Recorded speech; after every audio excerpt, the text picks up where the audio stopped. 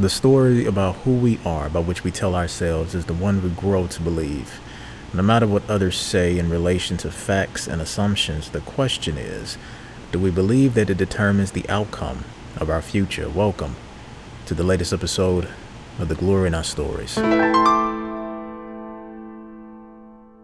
Life. You're born into the world, you grow, you mature, you go to college, you start a career and a family. Looks like everything goes as planned. Or does it?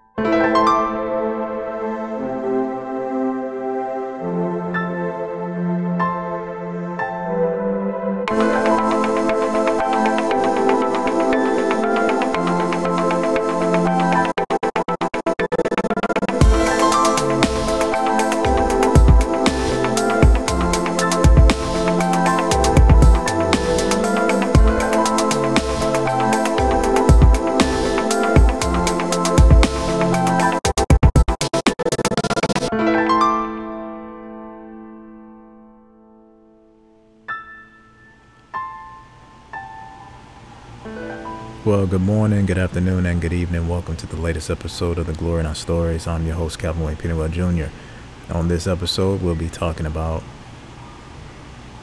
the ideal, the request. This is the personal request from me. I was recently asked whenever I do interviews with or without someone as a guest, am I talking to myself or talking to a particular persona?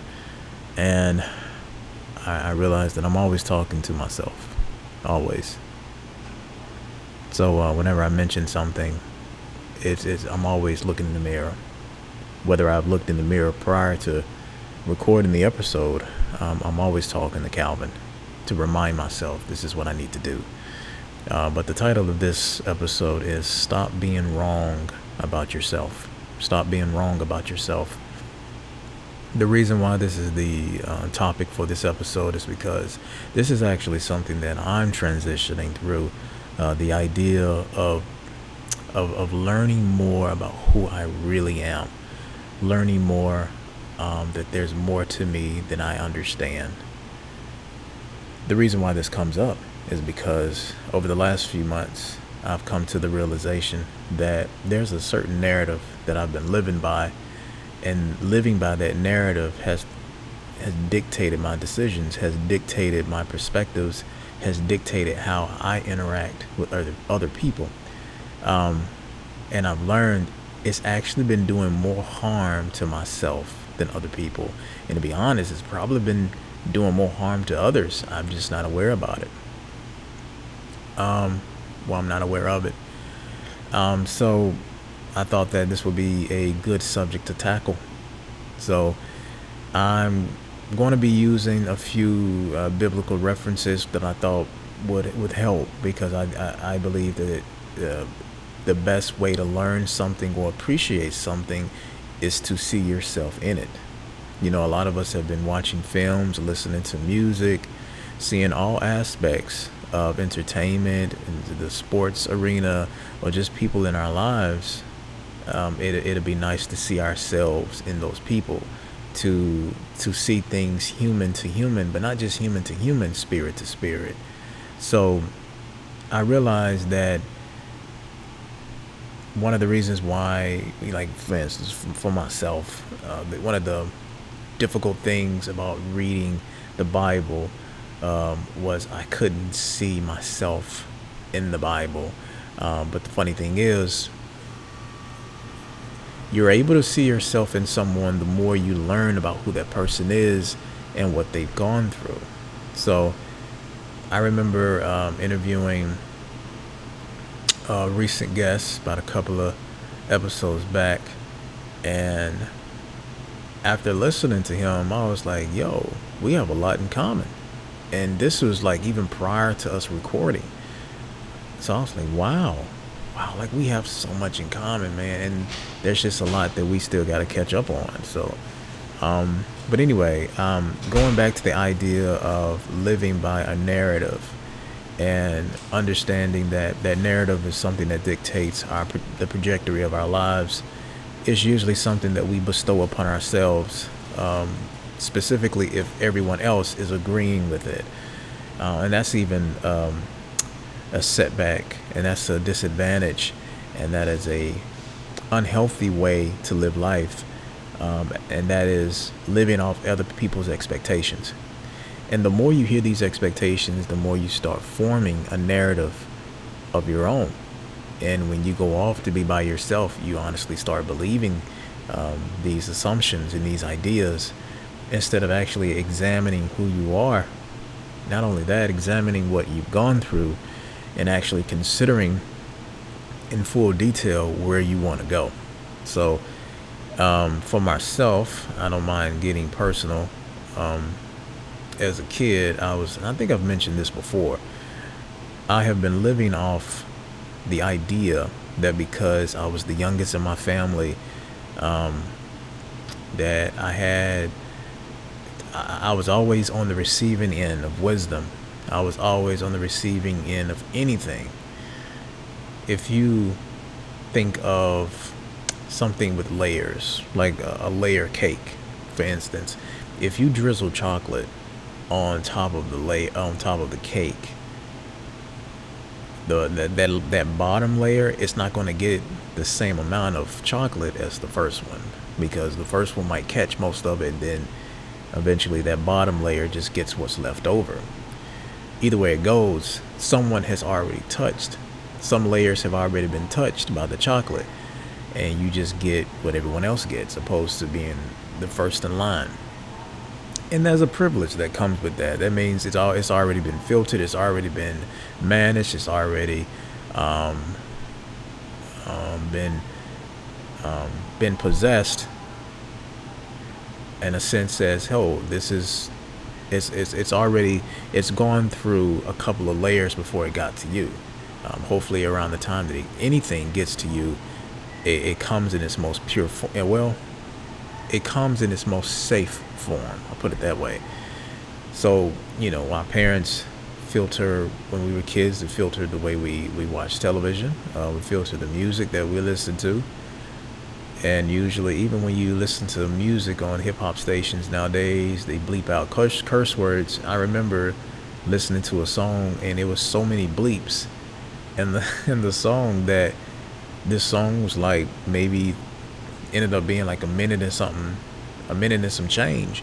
And that's probably how much of the song you actually heard without so many pauses. So when you get something in its purest form, you get it in its fullness. And I felt like in my life, I've always gotten things that's been handed down, even if it's wisdom. And there's appreciation in that. I was being protected. I believe God protected me via my sisters and my mom in the way that I've grown up, because God only knows which directions I've actually could have gone. So, but in relation to you as the listener, I guess the question is, what narrative are you telling yourself? And if it's a narrative that you are starting not to believe, and it's a narrative that's actually causing a setback in your success, or a setback in your own personal evolution, then it's time to stop being wrong about yourself, and it's time to start being right. So I wanted to use 3 different passages in scripture to reference these 3 different ideas in relation that branches off from the title of this podcast, which is Stop Being Wrong About Yourself. Before I even start, if you can, when you get the opportunity, actually examine things that you actually like about who you are. Sometimes we get so caught up in our mistakes, get so caught up in people's complaints about who we are and what we've done, that we start believing that that's who we are. And it's not who we are. And the more we feed into that, the more we start to morph into this idea, into other people's expectations. I remember watching, if you haven't seen it, the movie Megamind, when you have the good guy, you have the bad guy. If you haven't seen it, it's been it has surpassed its time for you to watch it, which means these are no longer spoiler alerts. You've had the opportunity to watch it. So, but anyway, um, within the movie, there's a superhero and then there's a villain, but you get the opportunity to see both of them grow up, like from childbirth, and then you get so caught, and then you get an opportunity to see that they went through the same things, childhood, either being raised by a parent or being disregarded, and coming up with different experiences. And you Megamind, who is the villain of the movie, actually becomes the hero, despite his methods and despite the narrative that he fed into, as an individual.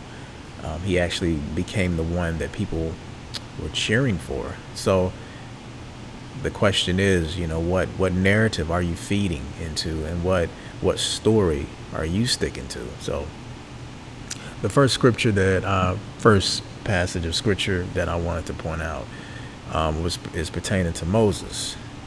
This first aspect, I highlighted it by saying you are not defined by your past. That's the first thing. You're not defined by your past. No matter what you've done, no matter what your record says, no matter what's still posted on social media, you're not who you are. You're not who you were. Sorry. You're not who you were. And you're not who you are in those photos. As in, you're not who you are. It's 2021. You're not who you are in the photo in 2011. So I one of my ex-girlfriends, actually, I think she took it down. I'm not sure, but I remember years ago, after we broke up, there were still pictures of me and her on her page, and I was like, wow, I thought she would have taken it down by now. She probably has, probably forgotten, but her life is going on. She's gotten married, had kids, and I was like, wow, looking at that photo, I'm pretty certain she can look at it and say, I'm not the same person I was when I was with him. Just like me, I can say I'm not the same person I was when I was with her. I'm just gonna let you know now. You're gonna hear footsteps and stuff because I'm recording this in a school, and I'm like on the first floor, so people are gonna be coming down from whatever they're coming from. So, again, so this first point is you are not defined by your past. The title of this part of the scripture is the part of this chapter in the Bible is Moses commits murder and flees to Midian. This is Exodus 2, verses 11 through 15. So at this point, Moses, as you all know, if you don't know, Moses was born as an Israelite, and he was. It was around this time when they were killing, firstborn children, firstborn Israelites, and Moses' mom wanted to protect him. So Moses' mom put him in a basket, sent him down the river, and Pharaoh's wife got a hold of him and raised him. And so Moses was raised in Egyptian royalty, despite his race and his ethnicity. And obviously, they didn't know. So Moses is raised up with Pharaoh. They're basically brothers, so to speak. And at this point, Moses gets older, and an incident happens where he does something that's probably out of his character. And it's something that, at this moment, defines him. So I'm going to read the passage. It's Exodus 2, verses 11 through 15. In the course of time, Moses grew up. Then he went to see his own people, who were the Israelites, and watched them suffering under forced labor. He saw a Hebrew, one of his own people, being beaten by an Egyptian. He looked all around, and when he didn't see anyone, he beat the Egyptian to death and hid the body in the sand. When Moses went there the next day, he saw two Hebrew men fighting. He asked the one who started the fight, "Why are you beating another Hebrew?" The man asked, "Who made you our ruler and judge? Are you going to kill me as you killed the Egyptian?" Then Moses was afraid and thought that everyone knew what he had done. When Pharaoh heard what Moses had done, he tried to have him killed. But Moses fled from Pharaoh and settled in the land of Midian. Um, so yeah, at this point, Moses killed a man, and he saw social injustice, took matters into his own hands, and killed someone. Even though Moses thought that his actions were probably justified, I'm pretty certain he felt some form of shame. And to have somebody reiterate what he's done, it's like adding fuel to the fire. So at this point, he Moses is ashamed of what he's done, so he flees. And at this point, this is a narrative that he's feeding himself. Like, beyond this, I'm probably not worthy of anything that comes my way because this is what I've done. And I'm pretty certain that we've all done something that's still etched in time. It's still documented. Like if we had a certain record, certain incident on our record, um, the type of relationships that we've had with people, things that we've said on social media, it's probably easy to erase it, but due to technology, you can screenshot what somebody says and they can send it. If you're an entertainer, they can send it to a news station and have them exploit you. That could happen. And people get so caught up in something that you've done. I'm pretty certain people recall when Kevin Hart said an incident about that an incident where he said something that offended the LGBTQIA plus community, and this is something that happened over maybe 10 years ago, but they have brought it up, and because of it, he lost his opportunity to present at an award show. And he went on this tour of basically apologizing and justifying what he did. But at that moment, Kevin Hart was defined by something he did. So in this incident, Moses was defined by a murder. And in Moses' eyes, he was defending his people. And sometimes we get so caught up in what we've done. For me, I mentioned this before. I aborted my child um, with, with one of my exes when I was 25 years old, and for a long time, I blamed. Actually, I was blaming her for a while. That just goes to show how narrow-minded and selfish I was, even after the fact.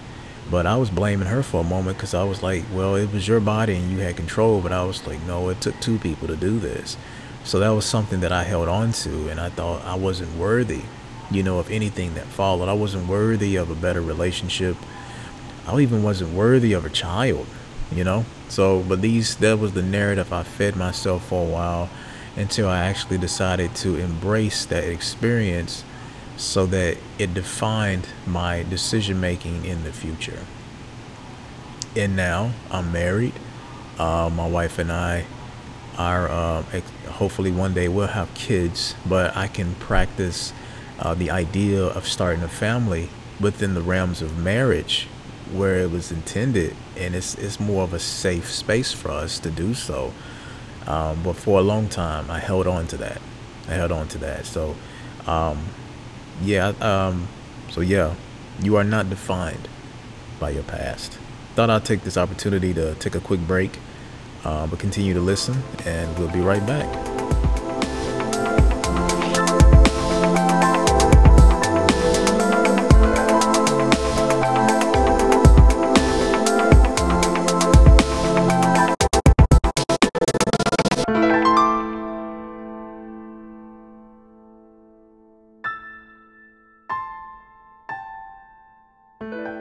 Yo, what's up, TikTok's listeners? So I just wanted to take a quick second to promote the idea of trying something different. Say, for instance, you've been doing something for a while, and when I mean a while, you've been doing it for years. But now that you have gotten older, or maybe things have changed, those methods are not working anymore. So what are you doing to improve your lifestyle, whether it's your health, whether it's your finances, whether it's your career, whether it's your mental health, whether it is your circle of friends. What are you doing to improve your current circumstance? I do recommend that if you can, take time for yourself, um, seek counseling, self pamper. If you are married or if you're involved in a relationship, see if you can get some time to yourself. One thing that I'm learning with my wife is that though we are one, we're still individuals. We still have individual dreams, aspirations, interests. We still like different types of shows and different types of movies.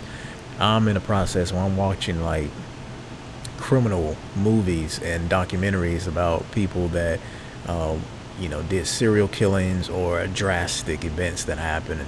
Or like there's this show on Netflix called what is it? Cocaine Cowboys, about the two drug lords that were in Miami. Forgot their names, and the way that they went about their business ended up affecting so many people and costing the city and the system so much money. Like it was crazy. But these are things that my wife will probably not watch with me. So sometimes I take the opportunity to, to tend to myself because you still need to feed who you are. Hopefully you don't lose yourself in the process. So take care of yourself.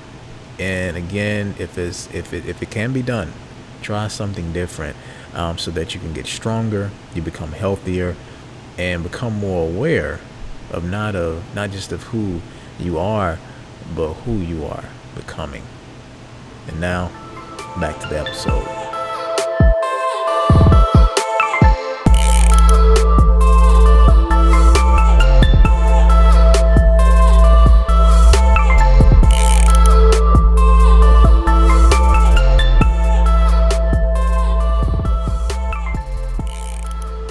And welcome back to the latest episode of the Glory Not Stories, titled Stop Being Wrong About Yourself. Stop being wrong about yourself.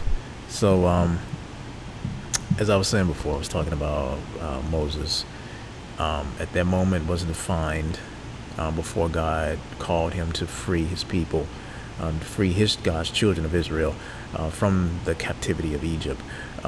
Moses was defined by a murdering an Egyptian guard, and he fled from that because at that moment he was like, yo, not only is this something that I witnessed, but this is probably something I'm going to hear about for the rest of my life if I stay here. So let me go somewhere where I don't have to worry about this. But sometimes we all know that just because you leave a location physically doesn't mean you've left mentally. So this next part I wanted to focus on was the second aspect, which is where you are may be tiresome, but where you're headed is better for you and everyone involved. Again, where you are may be tiresome, but where you're headed is better for you and everyone involved. Now, in this particular passage of scripture, talking about Joseph and his many brothers. Joseph was the youngest at the point of all his brothers, and Joseph came to his brothers, said in a dream, metaphorically, that eventually they will bow down to him. And initially you think, that's very egotistical of you to say, and it's probably how his brothers felt. They got their feelings hurt, so to speak. They took great offense to it, which I don't blame them. If I was to think back to telling my sisters, my older sisters, yo, one day y'all gonna come to me for advice, and one day y'all gonna need me. And for me to say that at what, 12 years old, I can only imagine, the confused expressions they would have had, even my mom. So, but I wanted to focus on this because if you don't know the backstory of Joseph was sold into slavery by his brothers. And Joseph went through this entire process from being sold into slavery, to basically being of high rank, and to the point where his brothers, his family came to him for provisions. So, I guess I'm going to start off with the onset of Joseph's journey. This starts in Genesis 37, verses 3 through 8. Jacob, which is Joseph's father, Jacob loved Joseph more than he did any of his other sons, because Joseph was born after Jacob was very old. Jacob had given Joseph a fancy coat to show that he was his favorite son. And so Joseph's brothers hated him and would not be friendly to him. One day, Joseph told his brothers what he had dreamed, and they hated him even more. Joseph said, "Let me tell you about my dream. We were out in the field tying up bundles of wheat. Suddenly, my bundle stood up, and your bundles gathered around and bowed down to it." His brothers asked, "Do you really think you are going to be king and rule over us?" Now they hated Joseph more than ever because of what he had said about his dream. And then I continue, and because at this point Joseph was young, and they're like, "What in the world are you talking about?" And Joseph was given this coat of many colors, because he was highly favored and highly appreciated, and all that pissed his brothers off. So they sold Joseph into slavery. I jumped to Genesis 50, because at this point Joseph has gone through what he's gone through. He man, it's pretty crazy. It's pretty crazy what he went through, and personally, and even probably spiritually. As probably at some point, I can only think of myself what I would have thought if I actually was sold into slavery by people that I loved, people that I thought cared about me, and to be rejected in that sense and basically left for dead. You can only imagine the psychology of it and what you had to undergo. So, we skip to Genesis 50. This is the latter part of Joseph's life, where he runs back into his family. His family comes to him seeking provisions. So this is the part of the Bible. This section in particular is titled Joseph's Promise to His Brothers, and it's Genesis 50, verses 15 through 21.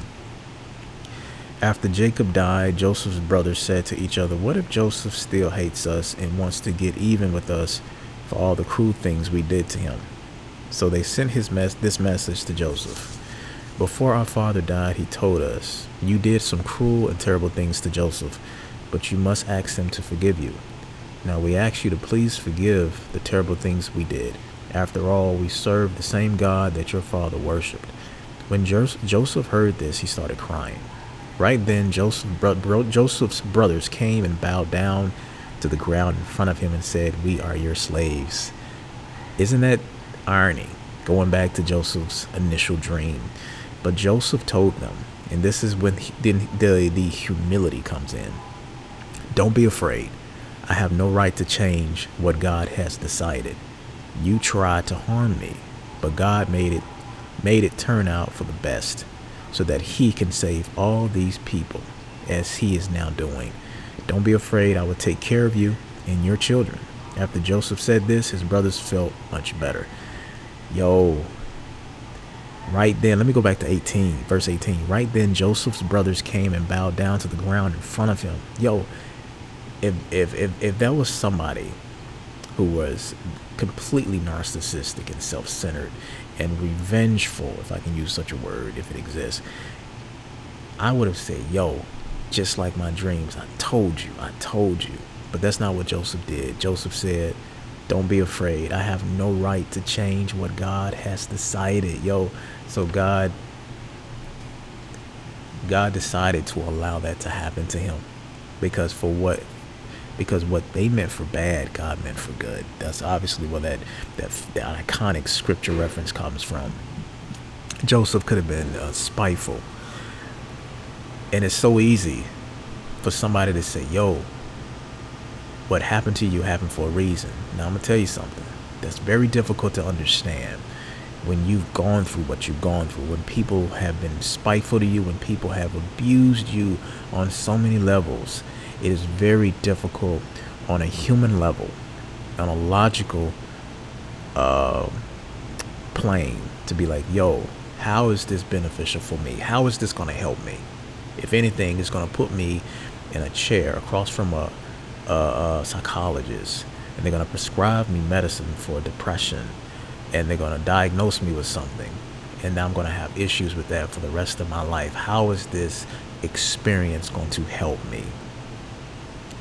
And I get that. I get that. But I'm gonna come back to that in a moment.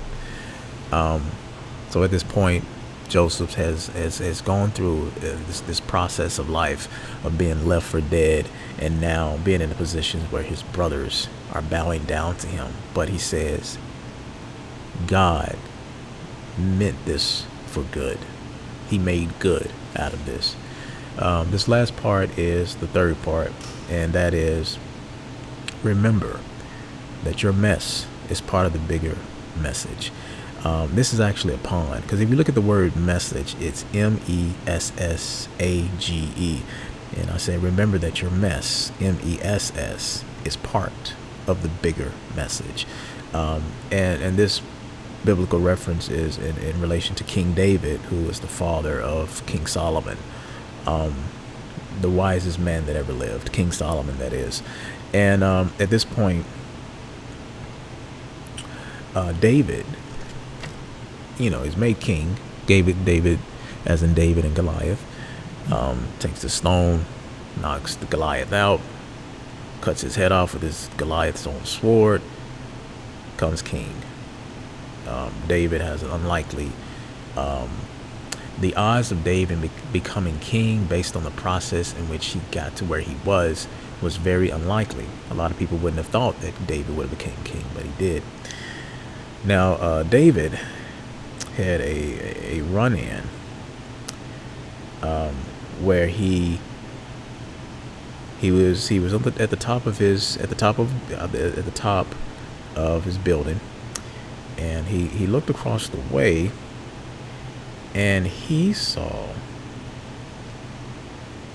this gorgeous woman bathing, and he allowed his lust to take over him and consume him. So he said, yo, I want her. But her name was Bathsheba. Ironically, this woman was bathing, and her name is Bathsheba. That was not a mistake, I don't think. Pretty certain that was not a mistake. That was not a coincidence either.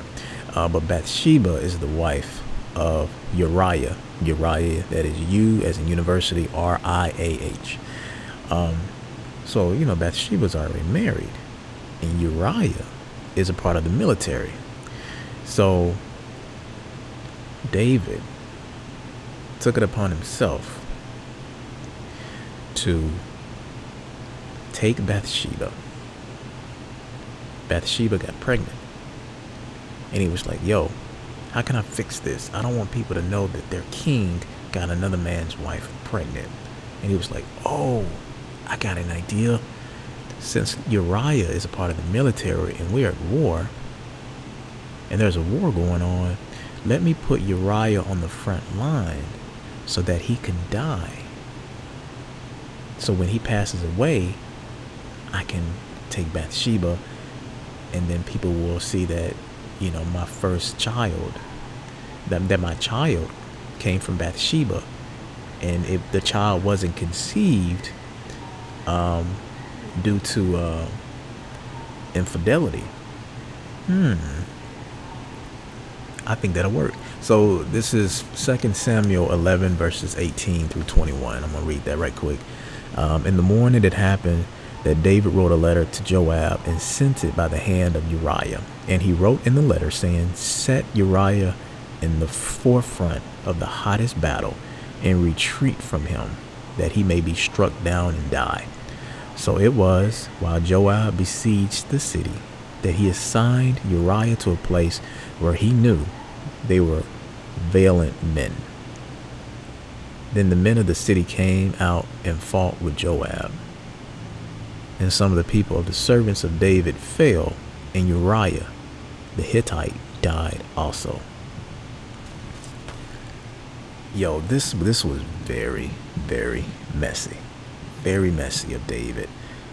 If you ever read the book of Psalms, David goes through this roller coaster of lamenting, who he is, lamenting the people, even going against the people, and seeing the wrong and people being human beings, and also going to the point where he's praising God, and he's just this bowl of emotion.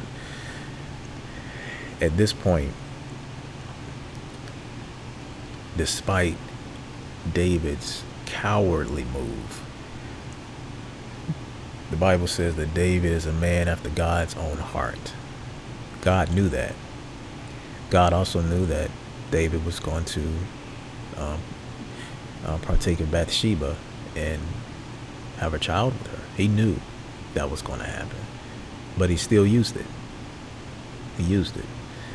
So just because David made that decision didn't stop God's plan to bring about Solomon in the future. David produced one of the most, probably the wisest man, the richest man to ever live. And if you read between David's death and Solomon's beginning of his reign, you will see that David is properly preparing Solomon for his rule. And it's one of the most perfect examples of fatherhood. I know that's a different subject, but the way that David is setting up Solomon is the perfect example of what a father should do for his son, let alone his children. But on this particular subject, Moses, Joseph, and David, King David, they all have different stories and different parts of their lives where they could have been defined by their past, but God has something better in mind. Now, I'm gonna leave you with this, and I think it pretty much sums all this up. Have you ever been in the kitchen and you're cooking something, and you probably put too little or put too much in something? And you have the one person that comes in the kitchen that doesn't measure anything by a measuring cup. It could be your uncle, it could be your aunt, your mom, grandmother, grandfather, it doesn't matter. But somebody comes in and they say, hey, what happened? And you're like, man, I put too much salt, I put too much pepper, I put too much chili powder, I put too many beans, I didn't put enough meat. And they look at it, they smell it, and they look at you and they nod their head and they're like, yo, we can use this. We can use it. And you're like, really? Yeah, we can use it. So, like good cooks, God can use everything thrown into your pot. Everything thrown into your pot. So speaking of recipes, changing the narrative to create something good, to create something wholesome, to create something that's going to benefit everyone that comes after you. That is the goal. That is the goal. So I wanted to do this episode to remind you that whatever you went through, whatever somebody did to you, whatever you did to yourself, God can use it. He can use it. I'm not trying to justify what happened to you. I'm not trying to justify the people that harmed you, even justify the harm you've done to yourself. Many of us have made some bad decisions. Many of us have made bad decisions in response to other decisions. Many of us have been hurt by people physically, mentally, spiritually, and psychologically. Many of us have been left for dead, like Joseph.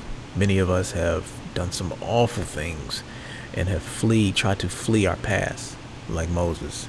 Many of us have been in high power, have come to a certain point of success, only to do something so morally wrong. and even to the point where it affects somebody else.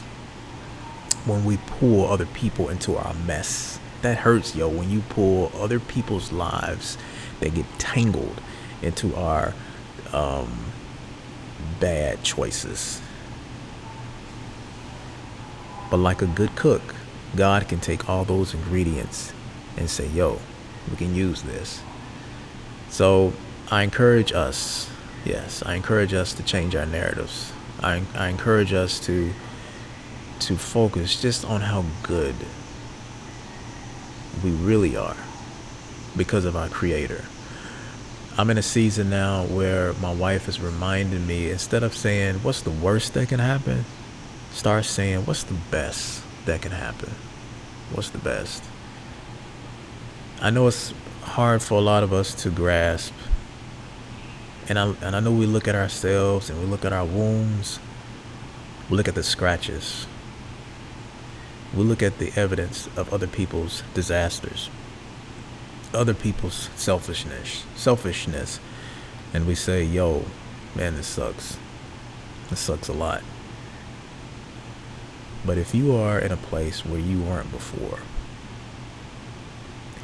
if you find yourself holding the staff, leading God's people, like Moses, if you find yourself in front of your family that disregarded you and you're supplying them with their needs, like Joseph, if you find yourself in a position where you can do great things, but you slipped and you fed into your humanity, you fed into your flesh, and you are maybe unsure if you're fit to lead.